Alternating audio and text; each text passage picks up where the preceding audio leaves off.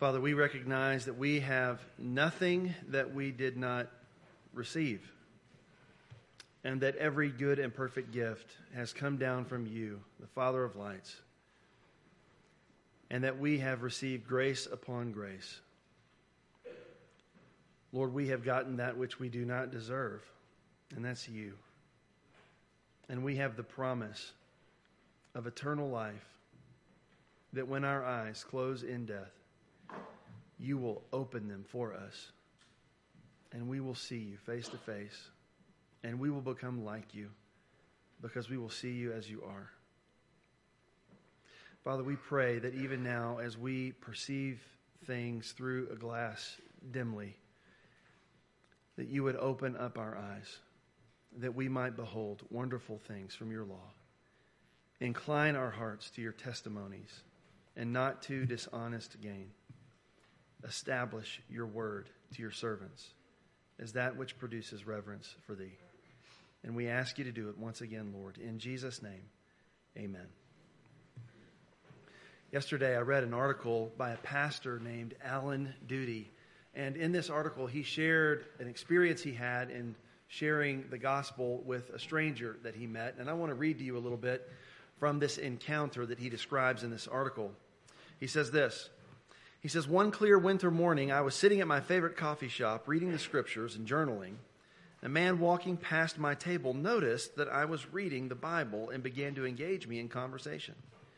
He shared that he was a member of a large church in our area," and he says in parentheses, this was a church that preaches the prosperity gospel.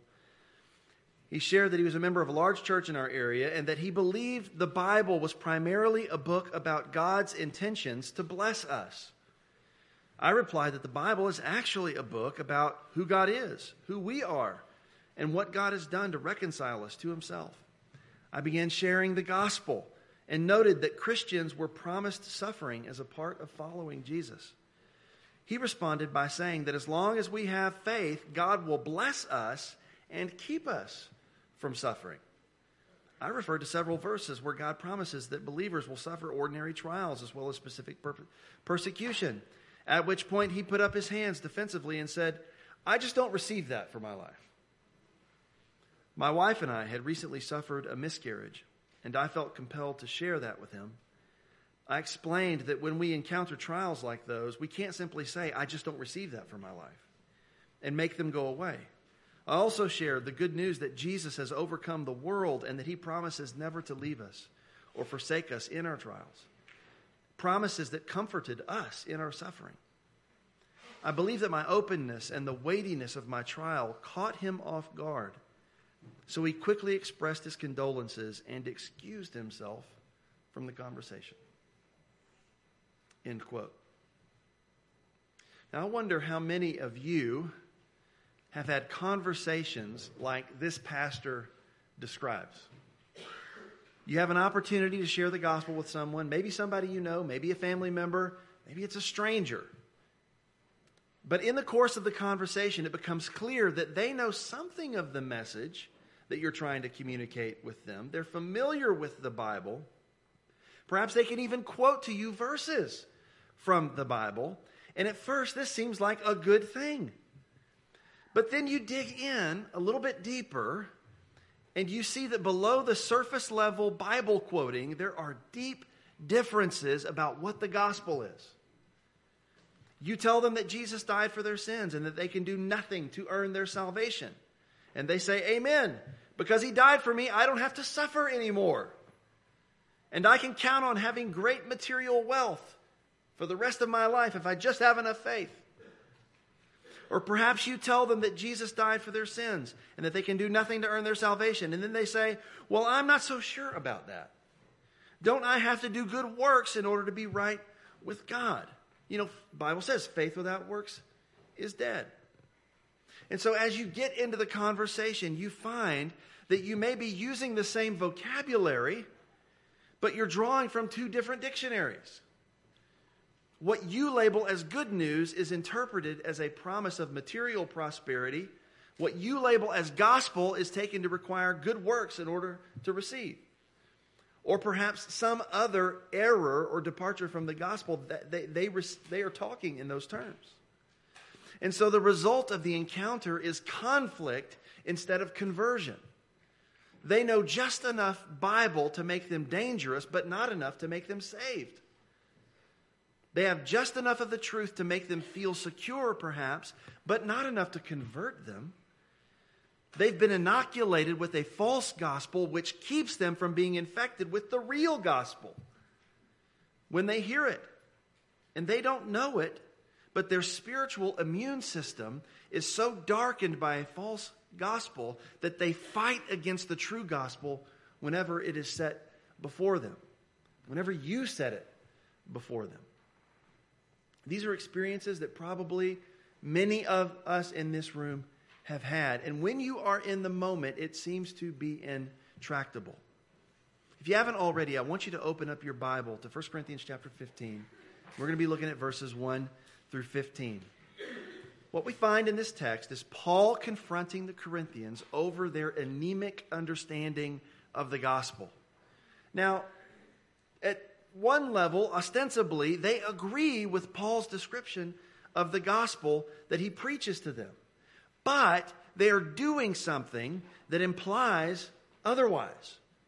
So the good news about Jesus' resurrection from the dead is really under a cloud of suspicion.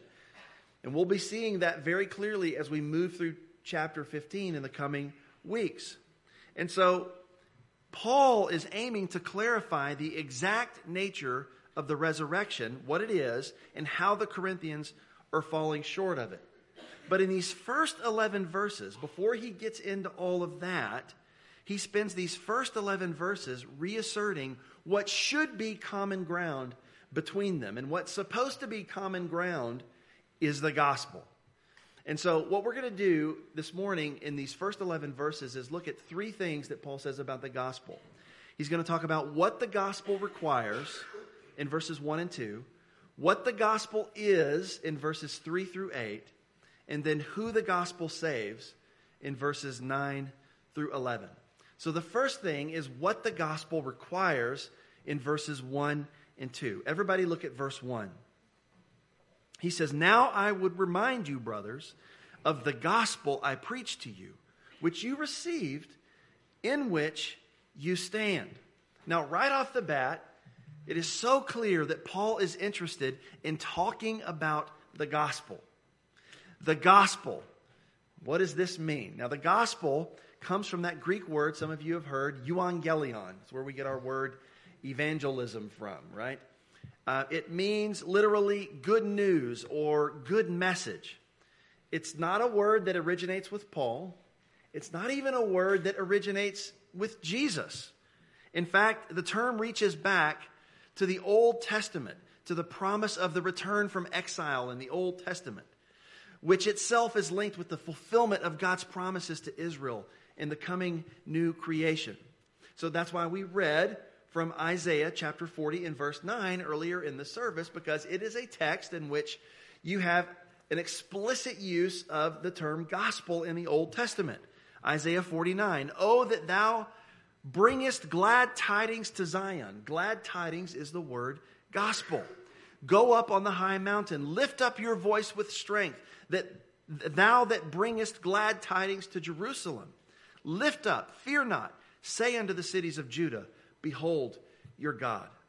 And so the bringing of glad tidings is the very same terminology for preaching the good news that we have in 1 Corinthians chapter 15 and verse 1. It's an announcement that God is coming to his people to save them.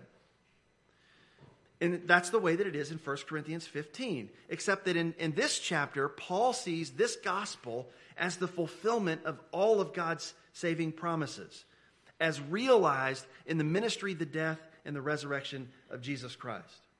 This is the profound thing as you look at the way Paul talks about this. When he talks about the gospel, he looks at the Old Testament promises about good news, and he says, that's all about Jesus. What he did, death, burial, and resurrection. So it's this gospel that Paul seeks to remind them of, the text says. Except that in your translation, the ESV, it says remind. The word there actually doesn't mean remind. It just means to make something known or to reveal something. In this case, it's something that he has made known to them before That's clear because he says, I'm making known to you the gospel that I preached to you. Which means I've actually visited you before. And we know from Acts chapter 18, Paul was the one who evangelized the Corinthians. He came to Corinth. He stayed with them for a year and a half. He evangelized them. He made known this gospel to them. And now he's saying he's doing it again. And that raises a question for us. Why is he making this gospel known to them again? Aren't they already saved? Didn't they get saved when he came into Corinth the first time and stayed a year and a half with them? Why do they need to keep hearing this gospel? Why do they need to hear it again? Well, the reason that they need to hear the gospel is the same reason that you and I need to hear the gospel again. The message of the gospel is not a message that we receive in order to get converted and then we move on to other information. If that's the way that you're thinking about the gospel's work in your life, you are thinking about it in the wrong way. The gospel is not merely for getting us saved. The gospel is for keeping us saved. Paul says in 1 Thessalonians chapter 2 and verse 13, and for this reason, we also constantly thank God that when you received from us the word of God's message, you accepted it not as the word of men, but for what it really is, the word of God, which also performs its work in you who believe. Which means this: Paul believes that the message that saves us is the very same message that sustains us. We never graduate from the gospel to other things. It is our lifeblood, and it will be that way until the Lord returns or until we die.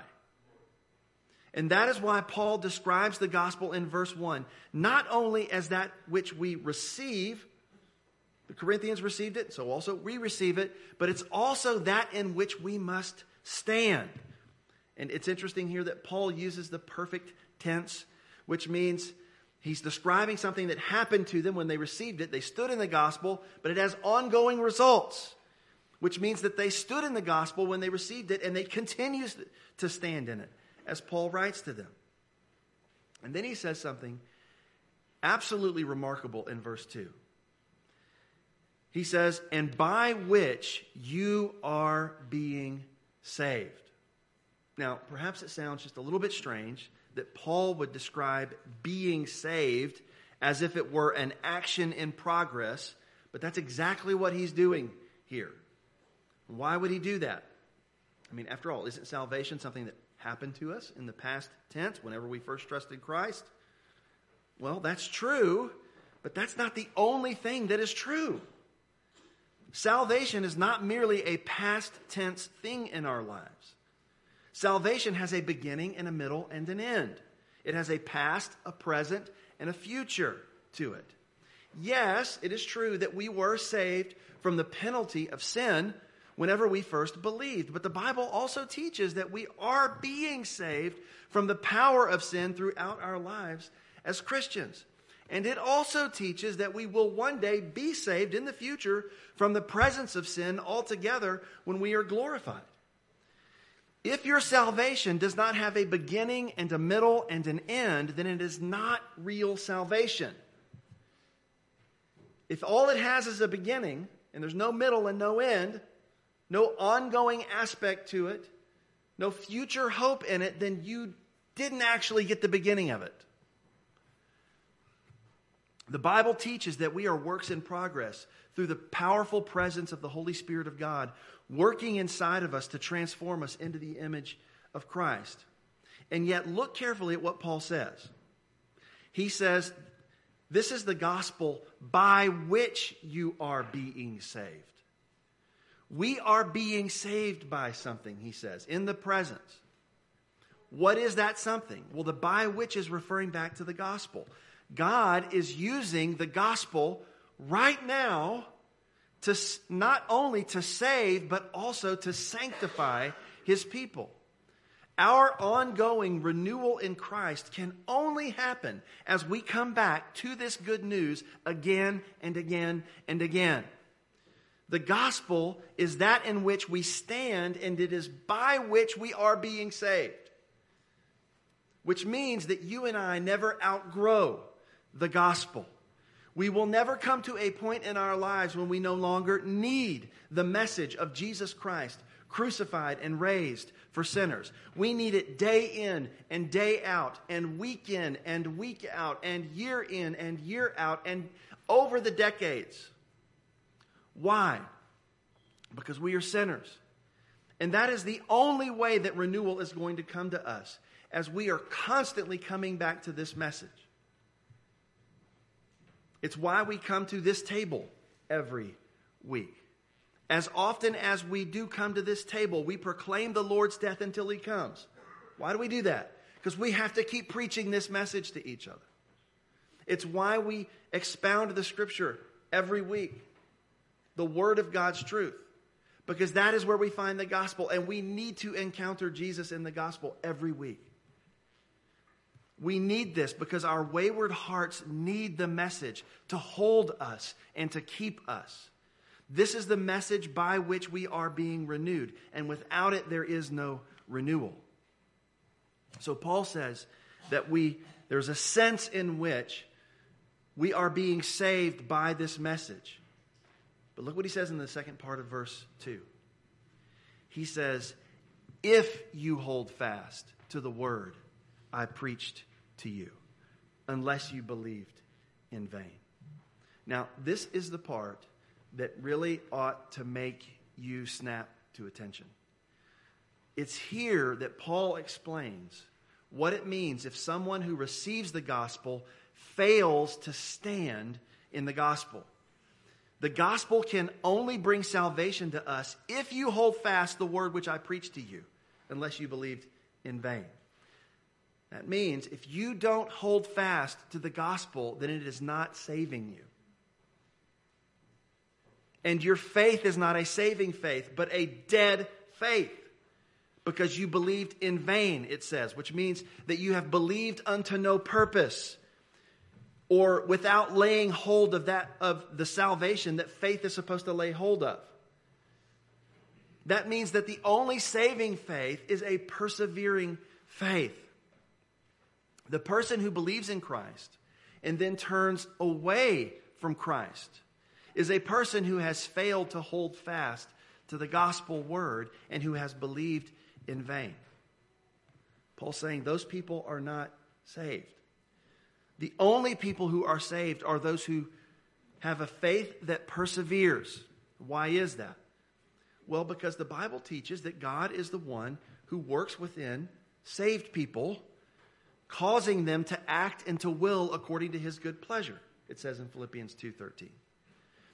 If God is not doing that ongoing work of renewal in someone, that is evidence that He is not within them. And if He is not within them, then they aren't being saved. You see the logic here. So imagine this. You got a horrible diagnosis from the doctor of cancer. But the doctor immediately says to you after this diagnosis, listen, the form of cancer that you have is extremely respondent to chemotherapy. In fact, the particular form you have, of every person who's ever taken the chemo regimen, it's 100% effective to eliminate the cancer. And so the cancer is there, it's deadly, but there's a chemo regimen that's 100% effective. And over 3 months, you're going to have to come in 6 times for this. Well, what would happen if after he tells you this, there's immediate rejoicing, you show up for your first chemo regimen, it stunts the cancer, stops the growth, but then you don't show up for any more? Are you going to live as the disease continues its work in your system? You are not. The lack of perseverance means that the disease is going to win in the end. Now, every analogy, if you press it in the details, is going to break down at points. But the gospel of Jesus Christ really is like that, in a sense. It's not something that you take one time and then you move on to other things. It is something that you dose yourself with throughout your life, or else you will be overtaken by the poison of sin and judgment. It requires perseverance, or else you can and will fall away from its healing properties.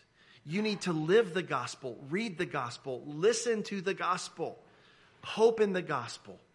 Avail yourself of the means of grace that God has given you in this church and in this fellowship, which is pointing you to the gospel. It is your life, or it is nothing at all. So exactly what does this gospel require? Paul says it's the message I preached to you, and it's the message I'm making known to you again. It requires preaching. And then after it is preached, it requires faith on the part of the one that it's preached to. And then after it is believed in, it requires persevering faith. Perseverance. That's what the gospel requires. It must be preached, it must be believed, and it must be persevered in. But the second thing is this. Not only what the gospel requires, but what the gospel is. Everybody look at verse 3.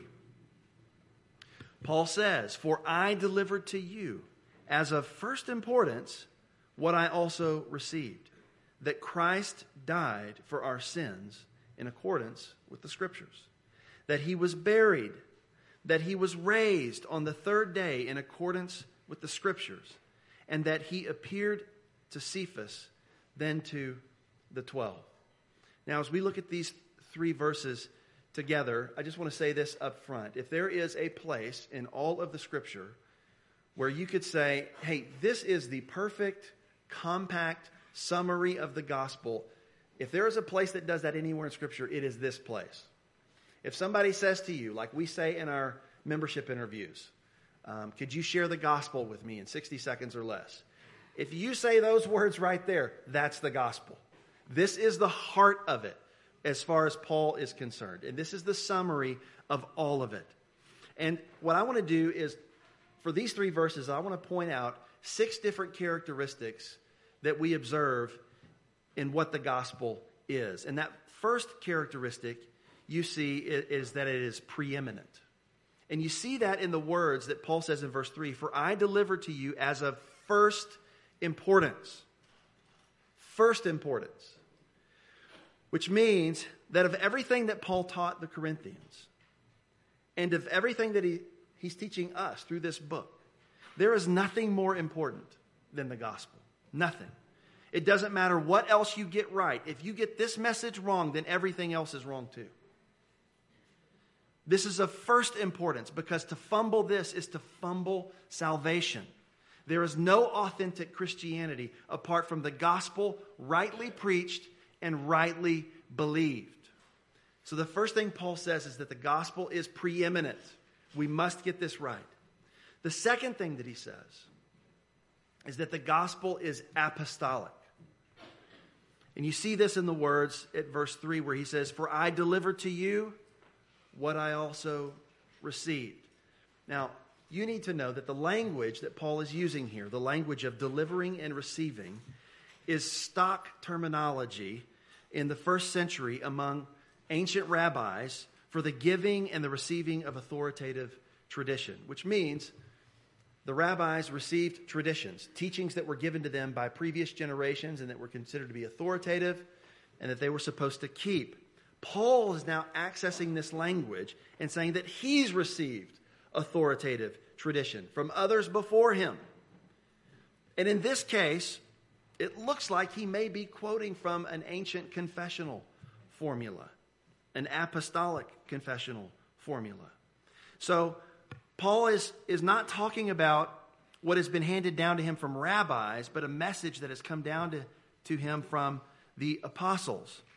Now, we all know that Paul had received a direct revelation of the gospel on the Damascus Road in his encounter with Jesus in Acts chapter 9.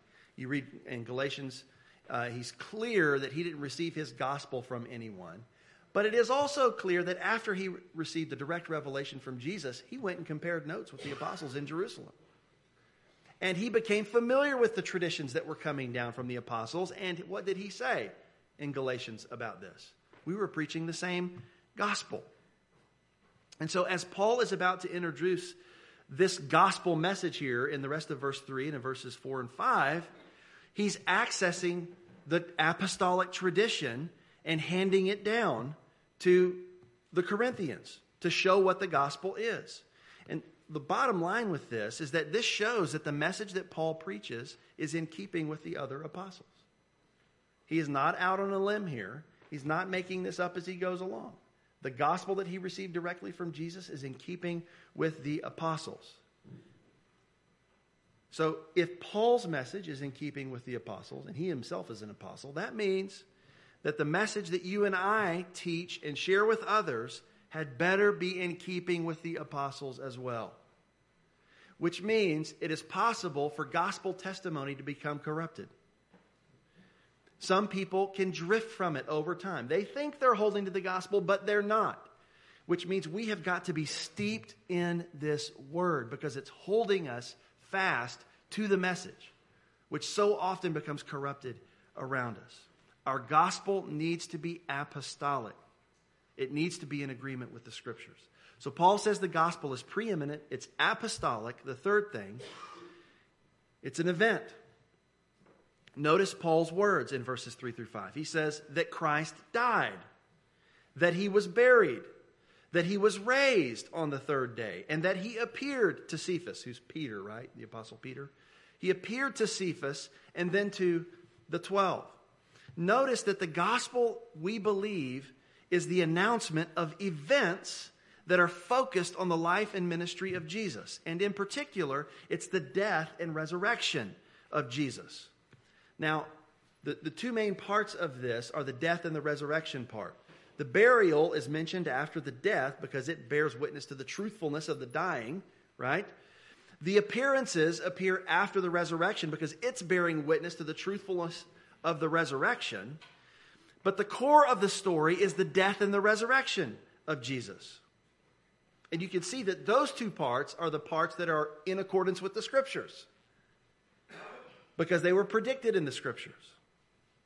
So if your gospel presentation doesn't include the death and resurrection of Jesus, it's not the gospel.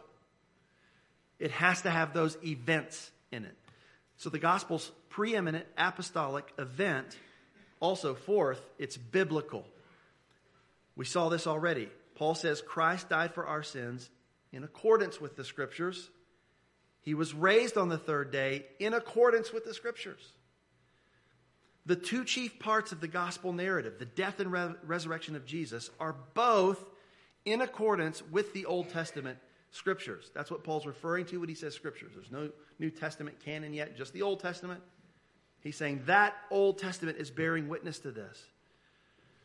The death and the resurrection of Christ are prophesied in a number of Old Testament texts. Perhaps the death of Jesus is most prominently set forth in Isaiah 53, where it says, beginning in verse 5, "But he was pierced for our transgressions.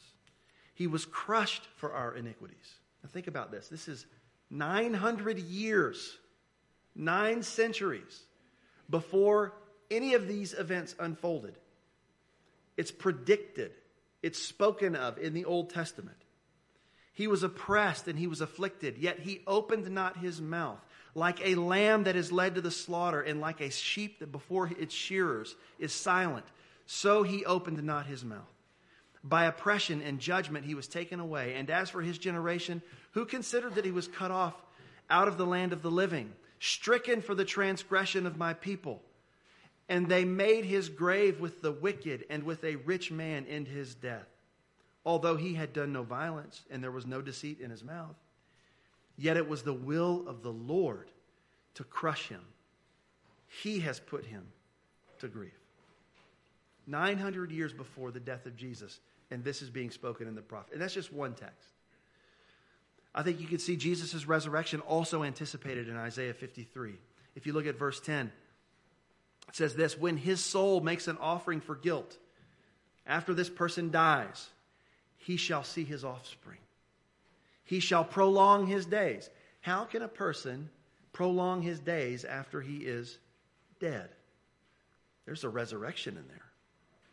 "Out of the anguish of his soul he shall see and be satisfied. By his knowledge shall the righteous one, my servant, make many to be accounted righteous, and he shall bear their iniquities. Therefore I will divide with him a portion with the many, and he shall divide the spoil with the strong, because he poured out his soul to death and was numbered with the transgressors, yet he bore the sin of many and makes intercession for the transgressors. He dies, but he's making intercession. He dies, yet he receives an inheritance. There's a resurrection in there. Jesus' death and resurrection are not God's plan B.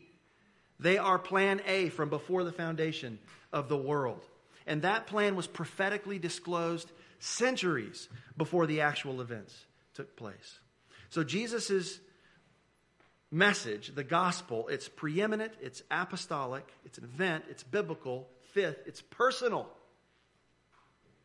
Notice it says, Christ died for our sins. Did you catch that? Paul says Christ died for our sins. If this part weren't true, then none of the rest of it would matter. Christ's work wasn't simply a set of events that happened in the past that are interesting to us and they're inspiring. His death and resurrection were fundamentally for us, and they fundamentally accomplished something for us. The text says that Christ died for our sins. This means that Jesus' death actually accomplished something. It means that Christ died in the place of sinners and took their sins upon himself in his death. He is taking a penalty that we deserve upon himself, that we should have paid ourselves. And so Paul expresses this truth here. He expresses it all over his writings. 2 Corinthians chapter 5 and verse 21. He made him who knew no sin to be sin on our behalf, that we might become the righteousness of God in him. Christ redeemed us from the curse of the law, having become a curse for us. Christ died for the ungodly, it says in Romans 5:6. Romans 5:8, while we were sinners, Christ died for us. Christ did what he did for sinners. It was personal for sinners. Are you a sinner? If you are here this morning and you can say before God, I am a sinner, and you can agree with God that being a sinner is wrong and that it alienates you from him, and if you can turn from that sin, this message is for you, sinner. It's good news for us because it's for us. The penalty that you deserve, he has taken upon himself. And then he's raised up to offer you eternal life. Death doesn't have to be the end of you, like everybody else out there is thinking. We are just here for a minute and then we're gone forever. You are not going to be gone forever. You are going to be forever in one place or another. And you will either be in a place of judgment, in the presence of God's wrath forever, or you will be in a place of blessedness, in the presence of God's mercy forever. And so you have to choose whom you will serve. But this is good news for us, because God has made a way for us to know him and to be reconciled to him. The last thing we'll say about the gospel, it's preeminent, apostolic, it's an event, biblical, personal, it's historical. Notice he says in verse 5, he appeared to Cephas, then to the 12. Now, I'm not going to be able to, I've got a good bit of material here on all of these post-resurrection appearances that I'm not going to be able to explain. But there are a number of appearances, if you read through the Gospels, where Jesus shows up. Sometimes he appears to one person. Sometimes he appears to some of the apostles. You remember the appearance that he had where Thomas wasn't present? And then later Thomas was there. Okay? So here he says he appeared to Cephas, then to the 12. Obviously, it couldn't be the literal 12 because Judas was dead, right? So Judas wasn't there. So probably the 12 is just a stock phrase referring to the apostles. There's an example of the 12 being used that way in John chapter 24. But it's saying that he appeared to Cephas, then to the apostles. It says he appeared to more than 500 brothers at one time, which means some people say, oh yeah, sure he appeared to all these people. They were hallucinating. No, 500 people don't have the same hallucination at the same time. He is saying that he appeared to a lot of people at once. They're eyewitnesses to this. And Paul says, as I'm writing this, most of these guys are still alive, though some have fallen asleep. So some of these guys is not, but Paul is writing this about 2 decades after Jesus' resurrection. And Paul is saying, some of these people are still with us. They'll tell you what they saw. 500 of them. Then he appeared to James, then to all the apostles, which probably means, well, James is Jesus' half-brother, wrote the book of James, leader of the church in Jerusalem, very respected. Then to all the apostles probably means there was a time when he appeared to all the remaining apostles all together. And then verse 8, last of all, as to one untimely born, he appeared also to me. So the last thing Paul mentions here is his own encounter with Jesus on the Damascus Road. It says he is one who is untimely born. It probably is more likely, it means something like he's abnormally born. And it's abnormal because it would have been totally unexpected for somebody like Paul, a Pharisee and a persecutor of the church, to come to faith in Christ. And yet, he did come to faith in Christ. He got to see Jesus with his own 2 eyes. And so the gospel's preeminent, apostolic. It's event, biblical, personal, and historical. Sometimes it is missed by those who even identify as evangelicals. It is missed what the true meaning of the gospel is. We sometimes have ways of speaking and communicating that actually leave out crucial aspects of what the gospel is. We must be very careful here. Just imagine this scenario with me. Maybe it's a scenario you can imagine because you've seen or been a part of it. A parent comes to me, says to me, Pastor, my 8-year-old child wants to meet with you about getting baptized. And I say, okay, yeah, let's meet. And I sit down with the parent and with the child, and I say, little Johnny, why do you want to get baptized? And he says, because I don't want to go to hell. And I say, yes, but Johnny, getting baptized doesn't keep you from going to hell. It won't save you. You have to accept Jesus into your heart in order to be saved. And so he says, how do I do that?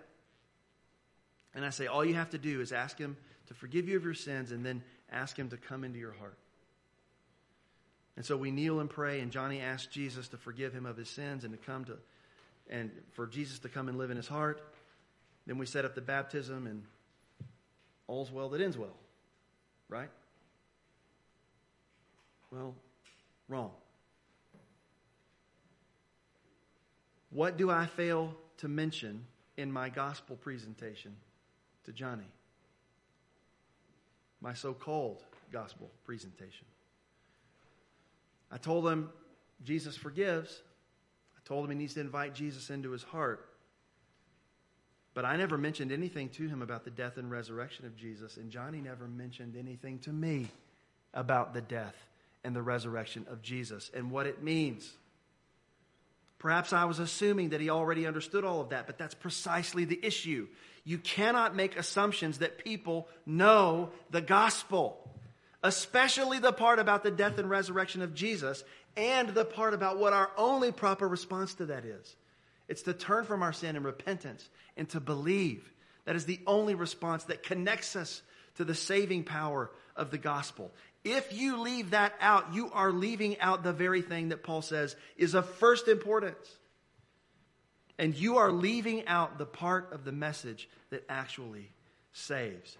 Don't assume the gospel. What is assumed in one generation will be forgotten in the next. If your gospel proclamation does not contain at its heart the announcement of Jesus Christ crucified and raised for sinners personally, then it is not gospel proclamation. And if it's not gospel proclamation, nobody will be saved. And there's no consequence more grave than that. Now, I've got a whole other point that I will have to save until the next time. We're talking about what the gospel requires, what the gospel is, who the gospel saves is the last point in verses 9 to 11. This is where Paul talks about how the gospel saved him. So let me say this by way of conclusion. Paul never ceased to be amazed that the gospel saved him. Paul viewed himself as the greatest of all sinners. He did not view anybody else's sins as worse than his own. The reason he thought that was because he was a persecutor of the church. And he always felt that it was just astonishing that Jesus would come to him. You remember what Jesus said to Paul on the road to Damascus? Saul's on the way to persecute Christians, and Jesus says, "Saul, Saul, why do you persecute me?" Jesus took it very personally what Paul was doing, and it's like Paul never forgot that. When I was going after these people, I was going after Jesus. And so Paul is astonished that the gospel could come to a sinner like him. That's what verses 9 and 11 are all about. If you're here this morning and you are thinking, how could the gospel come to a sinner like me? You need to know you're not the first person who's ever had that thought. The gospel is not made for good people. There are no good people. I'm not good people. These aren't good people. If you knew about them, what God knows about them, you would agree, okay? If you're here and you think, I don't know how the gospel could be for me, it is for sinners. It's for people who've become convinced that they don't know, that they're sinful and they're lost and there's no hope. But there is hope in Jesus. And there is nothing that you've done that puts you beyond his grasp.